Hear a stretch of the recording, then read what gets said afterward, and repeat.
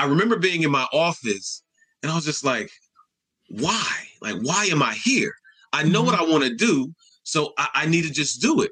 And I remember the end of that year, I did my taxes and I realized that I made a little bit more in my business than I did for all of those hours I put in working in my full-time job. And I said, oh my goodness, I made what I made in my full-time job in about 20 to 25 hours of my speaking business, right?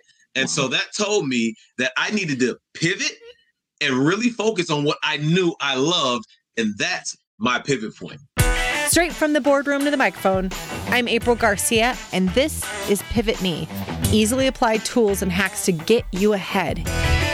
This isn't just a podcast. This is an upgrade for your life. Re-energizing your life. Build a better life. A better you. Happiness in the heart. A spark that lights you on fire. Helping good people become even better. This is Pivot Me. Thank you for joining us today. Our guest we're super pumped to have is Dr. Joe. He's an international speaker on purpose and author of the book, Pursue Your Purpose, Not Your Dreams, with a PhD in counselor education, common sense, and street sense. Dr. Joe's versatility gives him more than 20 years of experience in transformational work and help others unleash their purpose. He has worked with the school system, in universities, Fortune 500 companies, and many individuals rediscovering their true selves and ready to unleash their purpose. His insights are shared on lots of national platforms, including NBC, VH1, and the Oprah Winfrey Network.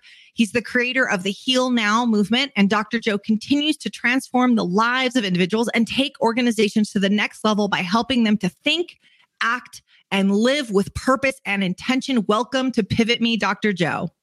Yes. Look, I'm excited. I couldn't wait. So I'm happy to be here. Thank you for having me. Absolutely. Oh, Dr. Joe and I have had lots of good conversations, so I'm excited for us to have them here. So if you would, tell us about yourself and tell us what got you into this type of work. You've got a really varied background. So how did you get here? Well, I always love to share with people, like you said in my bio, I've been blessed and I've had the luxury to work with, several Fortune 500 companies, institutions like the University of Michigan, UCLA, and countless entrepreneurs and individuals. And what I always share with people is my background as an athlete really brought me to this work. I used to play ball in high school and college, had opportunities to work out in front of some NFL teams. And when that didn't work, life happens, right? Life happens. And I knew after working in K through 12, after working in corporate America, after working in higher education, I knew that I needed to find a career that gave me the same high as playing sports. And that was speaking, training, and doing the work that I do with a lot of unfulfilled career professionals to help them unleash their purpose. That is amazing. And that's such a good point, because I think so many people who after that athletic career or whatever that ends up developing into, then they're kind of searching for that high. And when they don't find it, they can feel pretty unfulfilled. Is that something that also happened to you and that's why you now help people with it? Or is it just that you saw this need out in the marketplace and you're like, I can really help people with this? Well, both, but I'll start with absolutely. When I was done playing, I was like, what am I going to do? What next? And when your identity is caught up in being an athlete, or some individuals, for instance, let's take mothers or parents. Sometimes a mother, their identity is so tapped into only being a mother, and there's so many other layers to themselves, right? And so when my identity was caught up in being an athlete, it was important for me to say, you know what? I need to do something different. And then when I got into it, I said, I need to help others so they don't become stuck like I was. Yeah. It's amazing how we're best positioned to help those who were us just a few years ago, right? Yep. Yeah. So one of the things we talk about, kind of to jump into the Pivot Me content, is we talk a lot about these pivots in our lives. And we'll get into that in a second. But what I love that you already addressed is, when we talk about something happen and we make a change in our career or our relationships, we often talk about the identity piece. So I'm glad you touched on that right away, because people think the struggle is the skill set you need or additional education, but really one of the toughest things to navigate is the identity change. How did you navigate that and how do you help people? Oh my goodness. That is essential, right? Because identity is answering that question of who are you or who am I? And a lot of times when people ask us that question that sounds so simple, we begin to talk about all the things that are on our resume. And in reality is for me, the foundation of understanding who you are is to begin to describe yourself with adjectives. Right? Don't say what you do. Don't say, some of the roles that you have, but begin to describe yourself with adjectives. And identity is important because once again, some of us, we like to borrow the identities that our parents give us, or that maybe our pastors or our teachers, and we never take the opportunity to seek really what's in here and who am I? So it's critical to tap into that identity piece. Yeah. Yeah. And it's interesting because a lot of people don't realize they're bumping up against their identity, right? So whether that's, I was in the corporate world and then I went out and started a business, but I was this, successful 6-7 figure executive. And now how do I switch that identity? Or you mentioned mothers, someone who's got this thriving career and they become a mother. How do they struggle with that identity shift? Or maybe they stayed home and then they re-enter the workplace. Those are all people immediately think, okay, what skills do I need? But it's usually, how do I switch my identity? Is there a couple of tips that you can give on maybe what helped you in switching that, in reframing that? You mentioned that describe yourself as adjectives. What do you see people do and you go, I wish they weren't doing this. I wish instead they would do that, like actual real life examples. So the people who are listening right now go, oh, I am bumping up against that. And how do I get over it?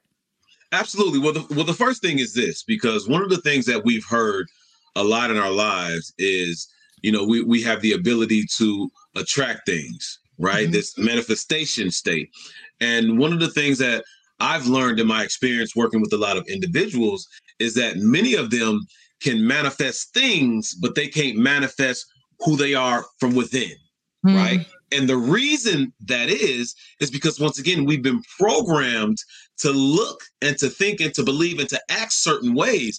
And the first step that I always tell people, one, like I said earlier, is to begin to describe yourself in adjectives. But one that is critical is to put yourself around the energy of people who are so confident in who they are, they're operating and they're aligned with who they are. And when you do that, that energy from those individuals will jump right into you. Why? Because energy, right, is a frequency. What is frequency? Information. So you'll receive that and you'll begin to say, okay, I need to look at this about myself, or I need to rethink this about myself. And we always have to reassess who we think we are, because sometimes we can get stuck in one particular place when it's time for you to graduate to that next level of who you are, instead of creating that divorce from who you are. Sure. Oh, that's so good. It's so good. We talk a lot on Pivot Me about designing your peer group. Though a lot of us have a default peer group. They're the people we work with, the people that we live next to. And you've got to, that's fine. We can be friends and maybe our kids play together. Maybe we live next door and we have barbecues, but you also have to design that peer group because you really are the people you spend the majority of your time with. I love when Steve Harvey says, if 9 of your friends are broke, you'll be the 10th. Yes. It's good. It's good. It's just the power of the peer group. And so if you are making this identity shift, I love the idea of then pick the right people to be around that energy, because our default setting will be to be around the people that we were accustomed to being. So we've got to make this very conscious decision of, hey, we've got to seek out these other people to support who we are becoming, not who we were. Yeah. And let me say this, because it's important for me to acknowledge the difficulties in doing that for certain populations of people or for certain environments. So if you grew up in like a low income, or some might say maybe even the trailer park, right? And I'm doing this because a lot of people will say things like, oh, I'm from the hood. Yeah. Right. And I always tell people, look here, the hood is a place, right? Right. Or excuse me, the hood is not a place. The hood is a state of mind. That's why you get people who leave the hood, but they have the same issues. Yeah. You see what I'm saying? And so for some individuals who are in environments like that, it's very difficult because maybe they don't have the money to just up and leave. They haven't developed the mindset yet to say, you know what, I'm not around the right people. Or maybe they're just so programmed to think that the environment of chaos that they're in is how life is. They haven't seen anything else. So let me say this, exposure to something new is different for those individuals to know that they're not in the right place. Yeah, that's so good. So when someone's in a situation like that, so I mean, where I naturally go to is, okay, we always have access to books or to YouTube videos or something like that. If someone's in that where they feel so removed from where they'd like to be, but they're kind of stuck in this mindset, whether that's physical location or familial ties, like this is how it is because this is how it's always been. How do people break free of that? Oh, see, this is the power of the internet. We're the power right into it. Yeah.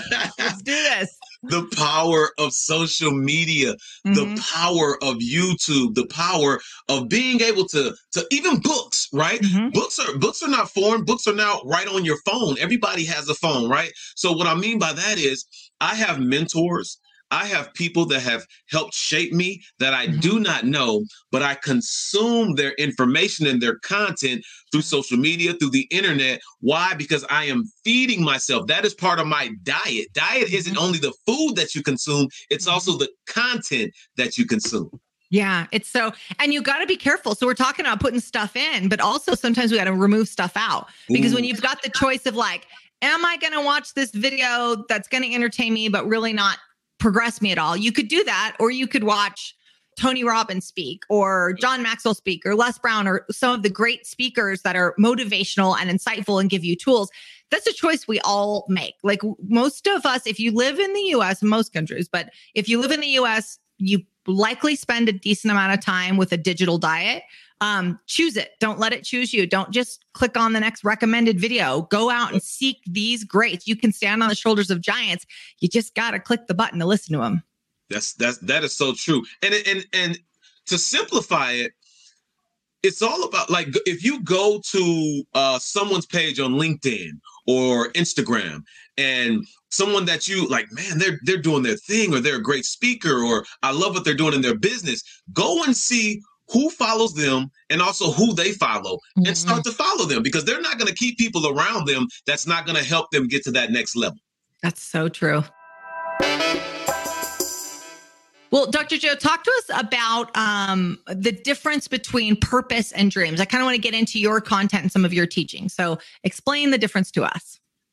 So let me say this. So I always share with people, the first thing that I usually say is pursue your purpose, not your dreams. It's the title of my book, right? It's a conversation starter. And some people are like, well, what do you mean? And I have to share with them, if you go to the fundamental definition of what dreams are and that definition of purpose, there's a distinction there. Dreams are thoughts or ideas that may or may not come true, right? That's the fundamental definition. Purpose is the reason for which something or someone exists. Just in those definitions alone, for me, purpose is more powerful. That does not mean you don't dream, because I'll never tell anybody not to dream. But what I will say is put your dreams in context, right? And we've been programmed to believe that we find our purpose, we discover our purpose. But if you understand the spiritual connection to that word purpose, it's already in you. It's a God-given gift. So it's about unleashing your purpose. That is beautiful. And what I heard also is I heard a pull versus push. Sometimes our dreams, we kind of have to push for them and work hard. And there's always work involved. But when I hear purpose, I think of a pull, like something that's pulling you to it. It's sort of, if you just get quiet and listen, it's there. You're being pulled towards it. So it's, anyways, it was just kind of a little thought that popped in my mind. I was like, I hear pull. I hear pull in there. But that's good. And the reason that that's good, let me share this with you. I've worked with, I've coached some women, right? And the first thing that I would say to them is, one, I am not a woman. I don't have the experience of a woman. So I'm not speaking to you as though I do. Sure. But what I would say is if in my experience working with women, particularly, for a lot of them, either they became parents, and so they were so focused on being a parent, or that maybe they got married or a long-term relationship. They became focused on being the best partner, or they were career-driven women when they were so focused on, right, going up in their careers or building their business. And a lot of them forgot about what it is that they really wanted to do when they were younger.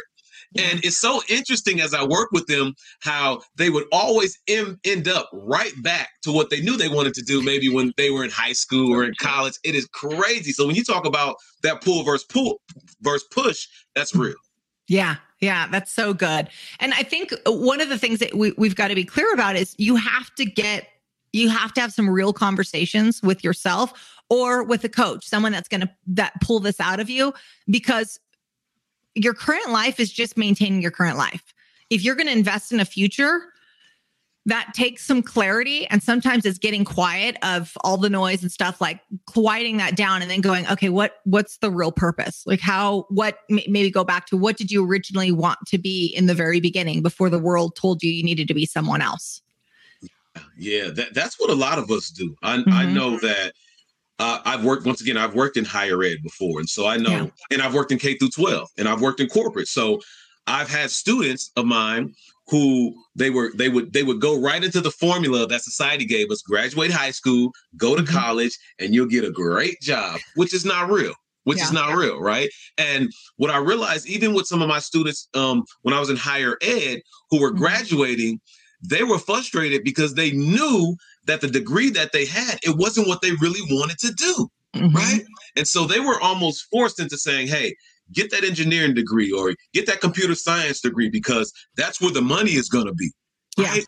And you can be, let me say this to all my career professionals that may be watching this, you can make money, you can be productive, but at the same time, be unfulfilled. So you got to be careful in what you choose to do in your life. For sure. And for the parents listening, be careful about how you encourage your kids in that regard. I actually just heard this. It was just a social media post, and the gal was talking about career advice that she got that was so valuable to her. And she was telling the story about this man who wrote in, and he said, I went through 8 years of university and law school to become a lawyer. And he said, within the first year, this was advice he gave her. Within the first year, I immediately knew I hated being a lawyer. And he said, and I went and talked to my family about it. And his family's like, you just did 8 years of college and you've got a couple $100,000 in student debt. You can't just quit after a year, right? And he said, so I practiced law for 50 years and I hated 50 years of it. And he said, and to think I could have only hated 1 year of it and done something else. That's powerful. That speaks to my soul. Why? Because there are so many individuals like that. They're sitting in their offices right now, or maybe they're at home in their home office because a lot of folks are virtual. And in their soul it's been speaking to them for years. Like, this isn't it. This isn't it. But they didn't listen. They don't listen and they won't listen. Why? Because there's pressure to fulfill everyone else's need except our own. For sure. Right. And we have to sometimes get selfish and say, you know what, if this isn't right for me, I need to make sure that I do something and make some adjustments, make that pivot so that I can love my life. And the truth is if you don't listen, because we got lots of examples, you open up your door, you're going to see 50 examples of people who aren't listening, right? Who are doing something that they feel like they're obligated to, either, well, this is just how it is, or this was what my parents expected of me, or now I've got, a wife and kids, and this is just how I need to support them. There's lots of examples of that. But here is the thing. When you know you're supposed to be doing something else and you're not honoring that, you're not listening to it, it eats away at you, and you start doing things, you start self-sabotaging because you're trying to quiet that pull. And that can be gambling, that can be drugs, that can be alcohol. I mean, there's lots of people who are just trying to quiet that noise with alcohol. And I'm not shaming alcohol at all, but if we're using it as a tool to quiet something inside of us that we know needs to get out, it can really mess up your life, Yeah. I mean, I'm just sitting here thinking about one of my first or second years in graduate school, my master's degree, I think first, might have been my first, I thought I wanted to be a principal, right? And this is what a lot of individuals should do to prevent them from doing something long-term that they know they really don't want to do. I thought I wanted to be a principal, and I set up an opportunity to go spend one day inside the school with the principal. Within the first hour, I said, absolutely not. Right. So it took me just a couple of hours to go and actually do what I thought I wanted to do to convince me to say this isn't it. So that's one tool people can use. Yeah. I'm so glad you did that though, Joe, because so many people skip that stage. It's like, and whether that's adults or kids. I mean, my kids want to be a veterinarian. And I was like, luckily we know a couple of them. So you're going to spend a day shadowing them and see if this is really what you want to do. Because it's not really, you got to know what it's really like before you go pursue it. Otherwise, the combination of time and finance and expectations of yourself and others will create this perfect storm and lock you into a career you never wanted to do. You never knew it was going to be like this. And then once you realize, you're like, oh shit, now I'm committed. Like, I can't get out of this, right?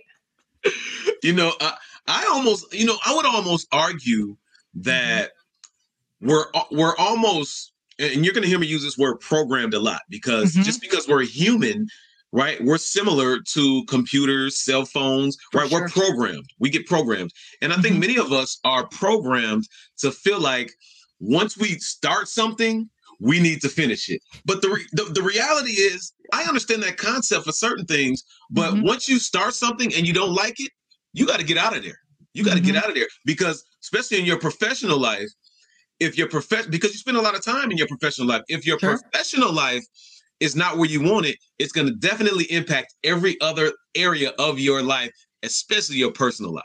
For sure. Don't be that lawyer that invests 50 years practicing law. Be the lawyer that invests one and goes, well, I'm out. This wasn't for me. It wasn't for me. So help us understand. One thing that you talk on is individual healing is so important and how it directly connects to purpose and profit. So talk to us about that. And again, you've got the unique perspective of speaking from, I've worked in the school district. I'm watching these young minds get formed, to college. Now they're cutting their teeth on their profession, to Fortune 500 companies. So give us some insight from there.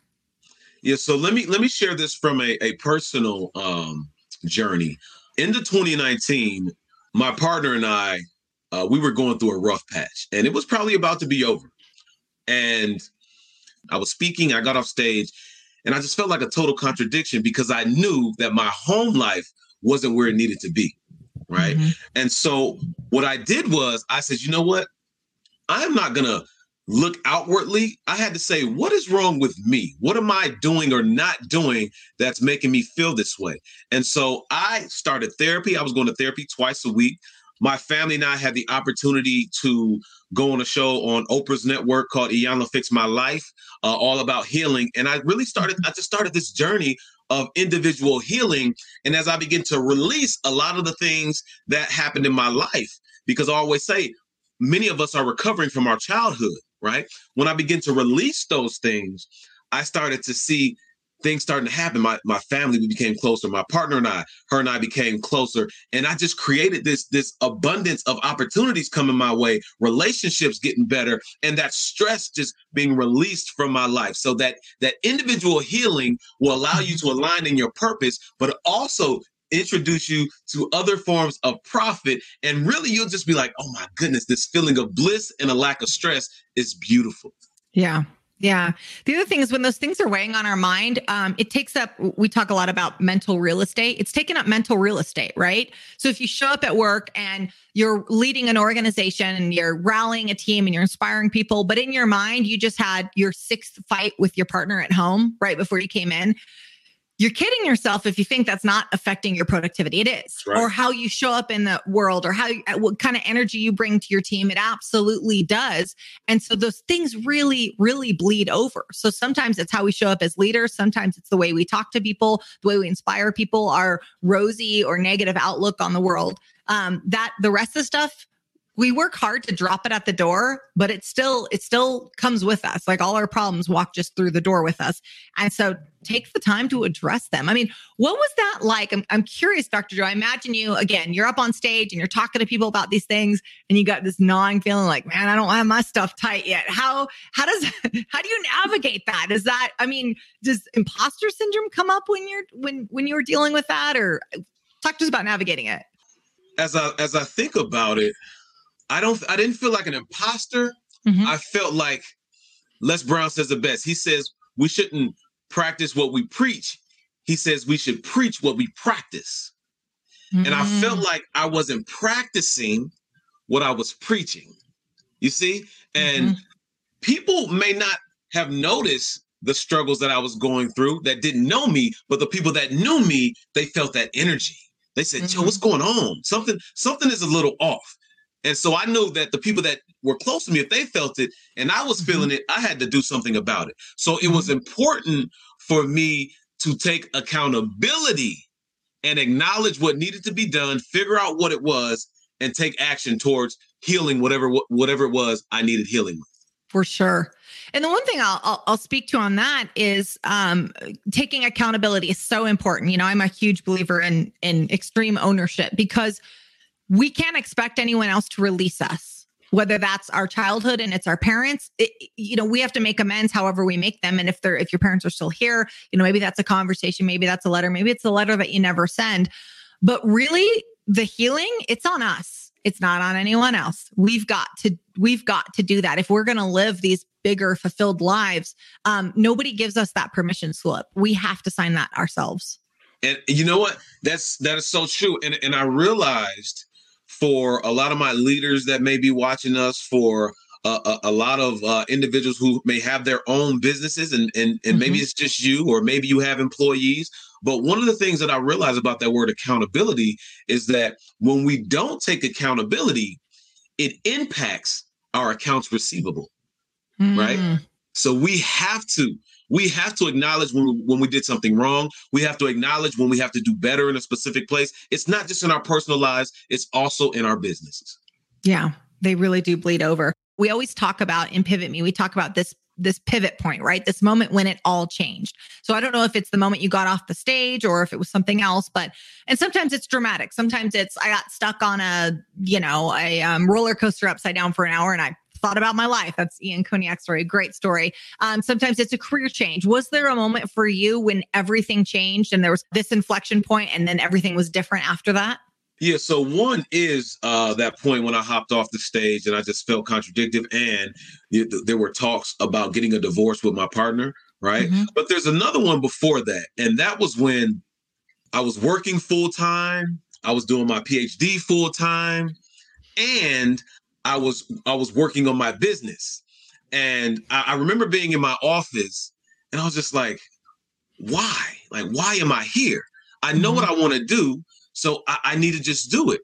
And I remember the end of that year, I did my taxes, and I realized that I made a little bit more in my business than I did for all of those hours I put in working in my full-time job. And I said, oh my goodness, I made what I made in my full-time job in about 20 to 25 hours of my speaking business. Right.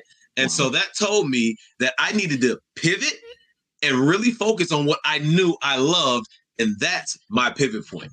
Yeah. Yeah. So it's actually seeing the finances that really was like the catalyst, but it's not just chasing the finances. It's because that's the part that you really love doing too, right? Oh, you talk about, so this is the thing I always share. It's not just about the money, right? And let me be clear. When you start a business, you start a business not to just do a nonprofit if you just want to save the world. But when you start a business, you want to make money, right?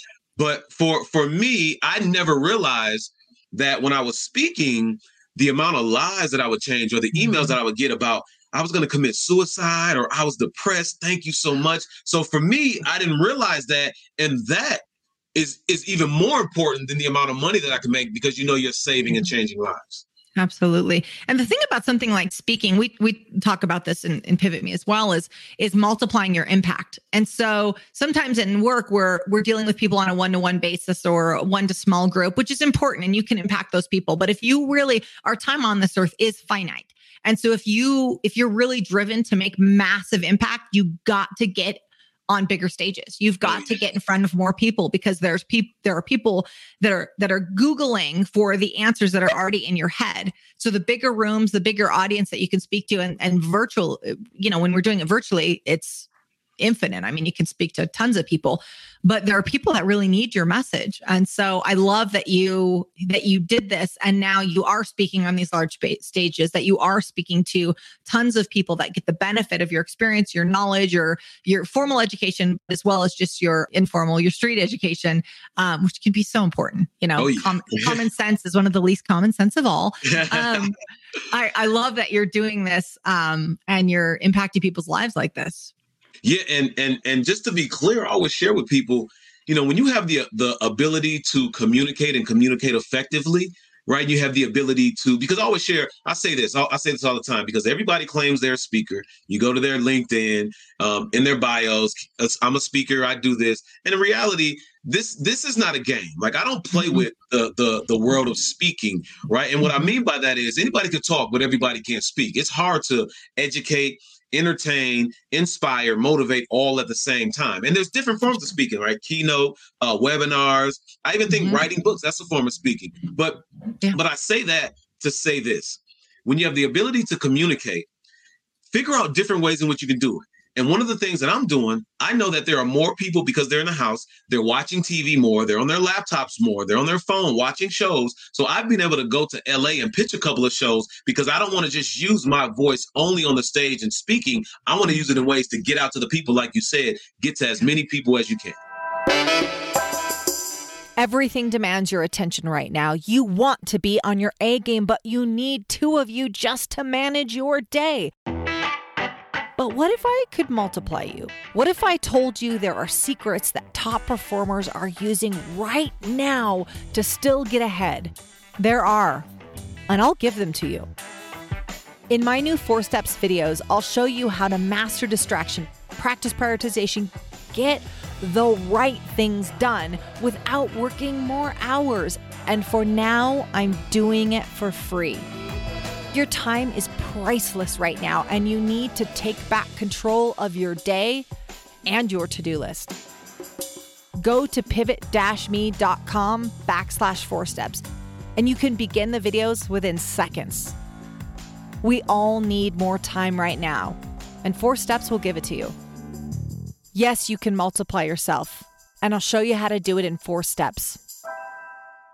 So we've got a question here from Michelle Newman, and just to give context. So this is for people that maybe are newer to speaking, maybe aspiring speakers, or, when they still get up on stage, they get a little nervous. So she asked the question of, thank you, Dr. Joe, for all that you do. Do you get nervous when you speak? And what do you do to hype yourself up before you speak? I love that. So I don't really get nervous anymore, but I get these butterflies, and the same butterflies that I would get when I was getting ready to go out on the field when I played football or when I used to play basketball. It's the same butterflies. And what I always do, because one of the tricks that I use, President Obama, and he goes out into the room, everyone's going to know who he is. But one of the things that I've been able to do is sometimes I'll just go in the audience or in the hallways and just talk to people. They don't even know that I'm the speaker. I'll just go talk to them, right? And then right before I'm going on stage, I just need about 5 minutes of quiet time to just get into my head and get into that mode so I can go out there, flush those butterflies out and kill it. Yeah, absolutely. Oh, do you use any music? I know a lot of speakers, we enjoy music right before. Do you ever use a song? Oh yeah. So the quiet time, and then right before there's a little. I love Jay-Z, so I'm usually bumping some Jay-Z, but something it's the same as when I used to play ball and get that hype music that gets me ready. Same. For sure. Too bad we can't walk out like boxers or MMA fighters do. Like they're blaring music. And that's what we need for speaking engagements. Right. Oh, that's good. That's good. So speaking of being an athlete and the life that you live now, I'm curious about success principles. So things that you do, whether that's a morning routine, things that, meditation, I work out every day. What success principles did you, maybe they carried over from you being an athlete? What do you use today to make you successful? Well, love that question. Definitely working out, right? I work out all the time, probably at least 4 to 5 times a week. And it used to be for the physical part, you want to look good and, you want to be strong enough to handle those 300-pound men out there on the field. But now it's for my mental health, and it gives me the stamina to be able to do the work that I do, because sometimes people don't know when you're on a stage or when you're doing this thing virtually and you're really giving your all, it can drain you. So you have to be ready. Tony Robbins is a great example. He would go like the whole day and you're like, how is this man still functioning? Right. So true. So for me, it's making sure that physically I'm ready. But another thing that I do, and I tell people this all the time, I pray, because prayer is your ask to whoever you believe in, but also meditate, because that's your opportunity to listen for what you ask for, listen for the answer. So those are two of the things that I do. So good. So good. So with, so a lot of our listeners work out, but one of the questions we get is, okay, well, how do you make sure you schedule it in? Many of the listeners are, business owners, a lot of times parents. So we're juggling multiple competing priorities. Do you schedule it in, Joe? Do you do it at the exact same time? How does that become like a critical piece of your week? It's not an option. It's the same way I have to get up and get my kids ready for school, or the same way I have to go to a meeting at 8 a.m. if I have a meeting, or the same way I have to do whatever. It's part of my lifestyle. Yeah. It's a lifestyle thing. So when you make it a lifestyle thing, you'll do it, because when you don't do it, you'll feel it in your body and you'll feel it in the way that you operate every day. Yeah, it's so true. So true. And it kind of starts out as I want to be stronger. I want to look better. And then somewhere in your 30s or 40s, it starts like, oh, I need this for my health. That's right. I need to release some dopamine or serotonin. You start doing it for neurotransmitters. It's totally different. Or if you're a parent, you're like, I got to do this to maintain my cool, my patience. It's sanity. Yeah, exactly. It evolves, but it's still so important. Right. Is there anything else that you're like, oh, this is huge? So I heard prayer in there as well. Just, when people are looking at, okay, I need to make sure that this is in my week, or do you use, affirmations, things that you tell yourself, whether that's before you get up on stage or, hey, I want to make sure that I deliver in the best that I can. Is there anything additional like that? Absolutely. Although I love music. I love music. Mm-hmm. However, I listen to more podcasts than I listen to music. Sure. Right. I am always feeding my mind. I listen to more audiobooks than I do music. I am always feeding my mind, because I know that has to be part of my diet. Not only what I consume, right, in terms of food or what I'm drinking, but mm-hmm. also what I'm putting up here, putting right here, and putting right here, right? I always say we have to work on our mindset, our heart set, and our soul set, so we can get to our next level. So true. So true. And the people that you work with, Dr. Joe, are they looking for that next level of success? Are they, I'm out of alignment and I want to get back in alignment? Is it, hey, I'm this far down the road on this career that I'm really not passionate about? Who's kind of your ideal person that you work with? Yeah. So my specific audience is unfulfilled career professionals that are looking to transition into a career that they love and a life that they desire without stress. Mm-hmm. That's my ideal client. Now, I have some other folks who I deal with, but everything is surrounding unleashing your purpose. But that is my ideal client. Yeah, absolutely. Wow. I'm trying to think of how you walk through that process. Can you give us just a little behind the scenes on how you walk through that process? Because who you just described, man, there's a lot of people like that can use your help. You got to start speaking more, Dr. Joe. You need you on more stages. Can you give us a little behind the scenes on what you walk them through? Absolutely. So there's a model that I operate from, and it looks like a triangle. And at the base of that triangle is awareness, right? And we have to become aware of where we are. We have to become aware of some of the habits that we have, good and bad. We have to become aware of everything about us and around us, right? The second part is the knowledge, right? Giving ourselves the knowledge, the necessary knowledge that we need to reprogram how we think so we can impact our actions. And right in the top part of that is the skills. That's when you gain the skills, right, to do what it is that you've become aware of, and the knowledge, right? And so awareness, knowledge, skills, that's what I walk them through. And what happens with a lot of people, they want to skip steps. They want to take me to the skill, or they want to get to the knowledge and then try to do it without gaining the skill. You can't do that. You have to go in the sequence that is best for you. And that's the sequence I use: awareness, knowledge, skills. Yeah. It's funny because people do sit down and go, all right, what's the skill? Like, what book do I need to read? Do I need to take a class? Let's just get right to it. And you're like, you gotta do some of the other work too. So that's right. That's good. So one thing I'm curious about, kind of going back to your history. So PhD, major commitment. Is that, okay, I knew this is what I wanted to do and I was burning desire. Do you come from a long line of PhD holders? Talk to us about that journey. Look here. Absolutely not. So I always share with people, I graduated high school with a 1.6. Wow. I graduated undergrad with a 2.4. And remember, those were the days where I was so focused and my identity was only me as the athlete. Right. But I ended up getting a PhD, the first one in my family on my mother's side out of 28, 29 grandchildren, the first one to get a college degree. I'm the only one in my large family to have a PhD. So I broke a lot of cycles, and that's what I'm here for. I always say I am an angelic disruptor in every area that I tap into. Would other people describe you as an angelic disruptor too? Does the family receive that well? They will. Okay, good. Well, hold on. It may not always be angelic to them. Okay, I was like, it's angelic I'm focused on here. Oh man. So oh gosh, I'm so glad I asked that question, Dr. Joe, because I'm just thinking about this 1.6 GPA high school, 2.4 undergrad. Most people, first they would have stopped at high school. They would have said, I'm not good at that. I'm not good at school. I'm not academic. I'm an athlete. Like I will chase the ball like no one's business, but I'm not going to do algebra or trigonometry. Yeah. I mean, talk about breaking some norms there in that, when we struggle in high school, we think, oh, I'm going to struggle in college. And then you get the 2.4 in undergrad, which is a huge step up, but still a lot of people won't make that jump of, and now I'm going to go do more. I'm going to go to like the pinnacle of higher education. I mean, how did you make that transition?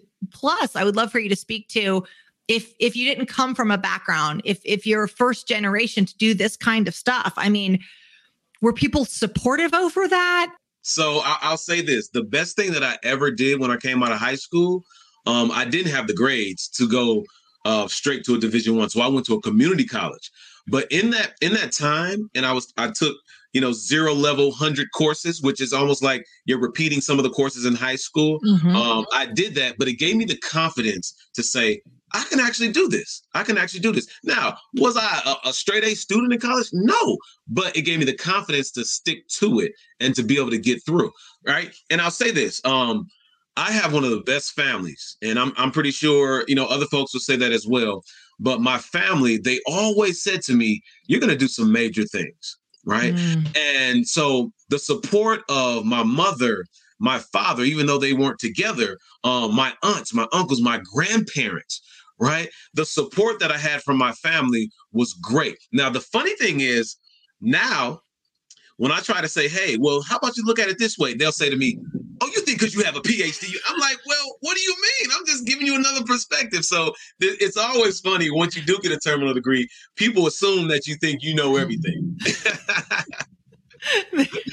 They're like, we should have never encouraged him to do that. Right, I think he knows the answer to everything. He's good at trivia night, but besides that, don't let him speak into your life.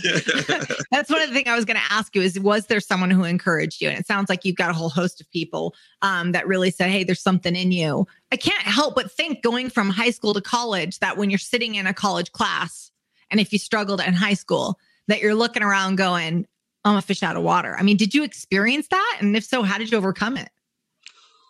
Well, I think during that time, I was only 18 years old when I got to my freshman year in college. And for me, I was so upset that I did not go to a larger college, even though some of them called me, but I didn't have the grades, that I committed to saying, I'm going to make it no matter what. And so I've always had the utmost confidence in my abilities, especially in sports. And I almost transitioned that mindset to say, whatever you have to do, you're going to get through this. And once again, I wasn't an A student, but I got through college. That's so good that you translated that confidence from sports into academia, because so many people will silo those like, oh, I'm really good at this, but I'm not good at that. And if they realize that it's like, no, it's not that you're good at football. It's that you're good at discipline. It's that you're good at goal setting. If people just translate those skills over to every area in their life, then we get the benefit of all the hard work that we've done. But where we get caught is we silo them. Like, oh, I was really good at this one obscure thing, or I'm good at this thing over here that's not going to apply to the rest of my adult life. No, you're good at putting your mind to something. You're good at grit. You're good at tenacity, and apply those through the rest of your life, and you'll do just fine. Talk to them. You now you speaking my language now. I love it. That's so true. Those skills, those transferable skills, people forget about them, right? Being able to work in a team, right? Being able to look at a game plan and say, okay, this is what we have to create, and then execute the game plan. Like, it's the same. That's what we do in businesses, right? And so people forget that. And just like you said, if they transfer these skills from other areas of their life and don't silo them, I'm telling you, they will win in any area that they tap into. So, okay, there's so many more questions I want to be respectful of our time slot, Dr. Joe, but I'm like, there's so many questions I want to ask, because I love stories where people totally have broken out of the norm. Like, all right, this is how the people before me went. This is how I thought my trajectory was going to go. And then I took a totally different path. It's so incredibly powerful. How much did your experience that we were just talking about, how much did that contribute to the work that you did in the school system? Is it just, I understand the highs and lows? I mean, I imagine you brought a lot of that experience into helping others within the school system.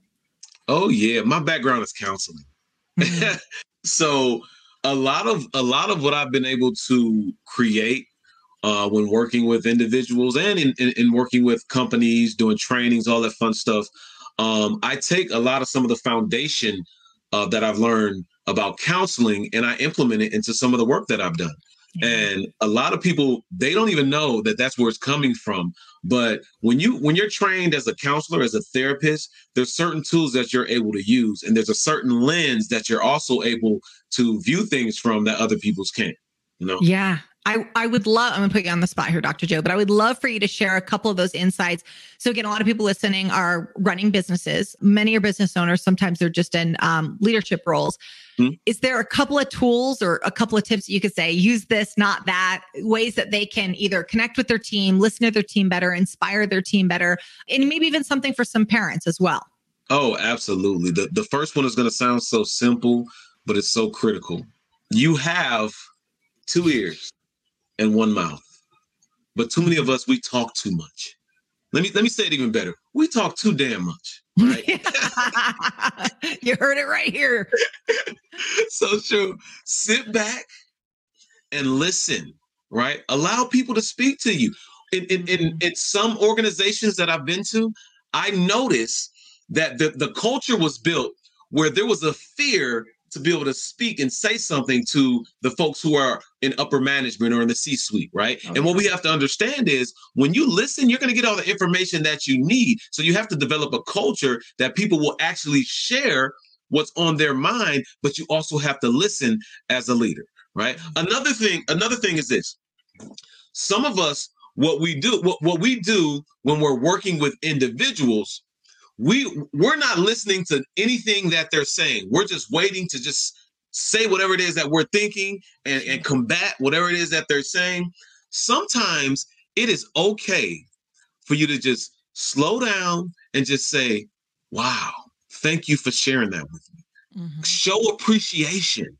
Because for some organizations, it's very hard and very scary for individuals to share certain things with you. So when you can say, thank you so much for sharing, and I appreciate you from a genuine, authentic place, it'll go a long way.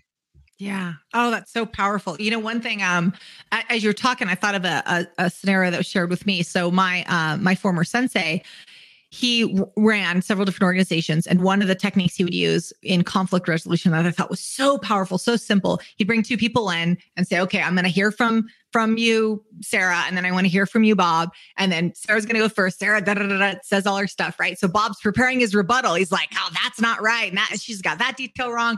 When Sarah's done, he then looks at Bob and says, okay, Bob, what did you just hear Sarah say? And he's like, oh, snap, I wasn't listening. Yeah. How many of us are guilty of that? Well, our partner starts talking. We're like, no, you were supposed to pick up the milk. We're automatically planning our rebuttal. And I thought, oh God, that's so simple. He told me that years ago and I completely used it. Thank you, Ed Sumner. I've used it so many times, right? Oh, it's so true. Actually listening. And the other thing that's so important is think about what we want as humans. We want to be seen. We want to be heard. We want to know that we're important and we belong. Give them that. At least let them know they're seen and heard. That's so important, or else they'll just keep coming back to the same damn point because they know you didn't hear them. That's right. Oh, that's so good. That is so true. And I will add this last piece to it. A lot of times we may have some dialogue with our employees or even with our partners or just a friend. We'll have this dialogue and the dialogue end, but we never came to a final solution of what we're going to do. And then we go do whatever. And we're like, hold on, I didn't say to do, or we don't finalize the discussion. Right. So it's going to be important for us as we have this dialogue. And I'm saying this because I'm working on it with my partner. I'm working on it. Right. And I'm working on doing it with individuals that I work with, just making sure that I finalize and come to a conclusion of what we said. And what is the action once we do that? So true. God. And it's true in marriages. It's true in organizations and like bookend it. Say, okay, here's what I'm walking away with, and that's so important. If every conversation and every meeting we ended with like, all right, what's everybody walking away with? I'm walking away with the project is now going ahead, but it's moved out to June and I'm starting on this piece. Got it. You understood it. Or with your partner. Okay. I'm walking away with, we just agreed that the kid's bedtime, this is an argument in our household. I'm agreeing that the kid's bedtime is now 8:30 and mom's going to stop pushing it because I tend to push it. It's true. But like, instead of us just discussing about like, well, we're going to have a bedtime. What's it going to be? We have to bookend the conversation with, here's what I heard. Here's what I'm walking away with. And that's so important. One of the things we talk about. So I worked in negotiation for years and I've trained lots of people in negotiation. And I tell people all the time, and this is true in sales negotiation and any relationship where if you got two humans involved, it's likely true. I said, people are jerks a lot less of the time than you think. People take advantage of each other a lot less than you think. It's usually that people have not communicated expectations. They have not clarified, hey, this is what, I mean, whether that's you buying a car, negotiating for a job or a discussion with your partner, it's usually people come in with different perspectives. They have different expectations. Usually they're left uncommunicated because we're just not good at communicating them unless we actively work on it. And then everybody walks away with their own set of expectations. Yeah. And if we stop and say, all right, what'd you hear? What did I hear? Where are we going from there? Again, people are jerks a lot less of the time. That's real. That's real. And I believe that we definitely have way more good-hearted people than we like to give. We like to give credit for. And you know, there's a lot going on in the world, but there are a lot of great people out here. There sure are. I just read this quote the other day that says, proximity lends itself to empathy. And so when we get close to people, and that's also, I would change that a little bit and say, and we really hear each other. There's a lot of empathy there and you'll see the goodness in people. But when we're far back from them, we're not listening to them. It's just on social media and people aren't always their best on social media.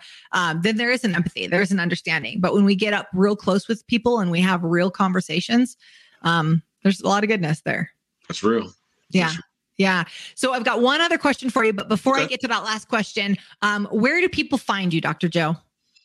So right now, I'm making sure that the experience that I had and the journey that I went on in terms of my individual healing, I'm doing that for others. So you can go to healnow2021.com. Let me say that again, healnow2021.com, because that's my focus right now. And once again, your purpose and your profit is directly connected to your individual healing. So don't neglect it. Don't neglect it like so many of us have, like I have. Make sure you take advantage of opportunities to heal. The other thing is I'm on LinkedIn as Dr. Joe Johnson. Everybody knows me as Dr. Joe, but I'm on LinkedIn as Dr. Joe Johnson. And I'm also always on Instagram as well at Joe Johnson Speaks. Perfect. So you kind of alluded to it there, but what's next for you? What are we going to hear about? So we've got this amazing book out. What are we going to hear about that's next for you?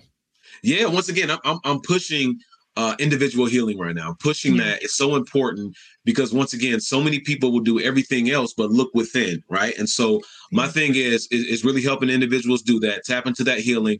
But the other thing is this, like I said, as a speaker, as a person that has the ability to communicate and communicate effectively, I'm getting creative with what I do. And so I've been able to pitch a couple of shows out in LA. I'm working on really getting on either the television screen or one of the networks to expand my brand and just to really make sure that the narrative shifts from dream big, follow your dreams to pursue your purpose. Right? So that's my biggest thing right now.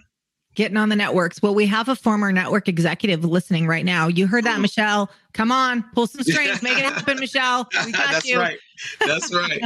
Well, thank you so much for your time and your wisdom and your energy. I love the way that you show up. We've had some conversations and they've just been excellent conversations. And I'm so glad to finally have you on. We were super pumped about this interview. Absolutely. Listen, I just want to give you gratitude and just say thank you to you for allowing me to get on your platform. And I pay attention to your social media. Continue to be a wonderful mom to your children, a wonderful partner to your partner, and continue to just add value to the world like you've been doing. I just want to say thank you so much. Oh, thank you. Thank you so much. It's great to have this conversation and to meet someone that is so real and authentic and doing great work out there in this world. So this is not our last conversation, Dr. Joe. This is just beginning for us. Thank you so much. Have an amazing day. Thank you. All right. Take care. We just shared my chat with Dr. Joe Johnson and his approach to pursue your purpose, not your dreams, which is the title of his book. I really enjoyed how Dr. Joe transitioned his skills as an athlete to improve on his academic performance, which was struggling, and how those experiences really shaped him today and his contribution today. We had a good dive into identity and how that is often the most important and hardest thing to shift about ourselves, as a combination of time and money and family, and really the story that we're telling ourselves is going to keep us trapped in an identity that no longer serves us. And we know it if we just get quiet with ourselves. I love the moment in his story, his pivot, when he got off stage and he's speaking and inspiring others about their lives, only to realize he needed to get his life and his own relationship in order. And it was time to do that right now. Dr. Joe is a disruptor in all the greatest of ways. Connect with him. When you hear about his next speaking engagement, go and see him live. As for now, be sure you are doing the work that you love. And if you aren't, have an honest conversation with yourself about how to get aligned. And here's the thing. Don't expect others to see your vision. Yes, they may love you, but they're invested. They are comfortable with the current version of you. So sometimes they're going to try to talk you out of your vision. Just because they don't see it for you does not mean that you just turn the other direction. Get after it and inspire some people along the way. Thank you so much for dialing in today. And don't forget, make sure to subscribe wherever you get your podcast. And if you love what you hear, give us a 5-star review. It means the world to us. Hit me up on Instagram at @TheAprilGarcia or check us out online at pivot-me.com. This is all made possible with the support of you listeners, the numerous contributors, and our clients. Our music and production is by the amazing Rockwood Audio. Join me next time for more tips on how to hack success. And until then, make it a great day. Thanks, guys. You guys are amazing.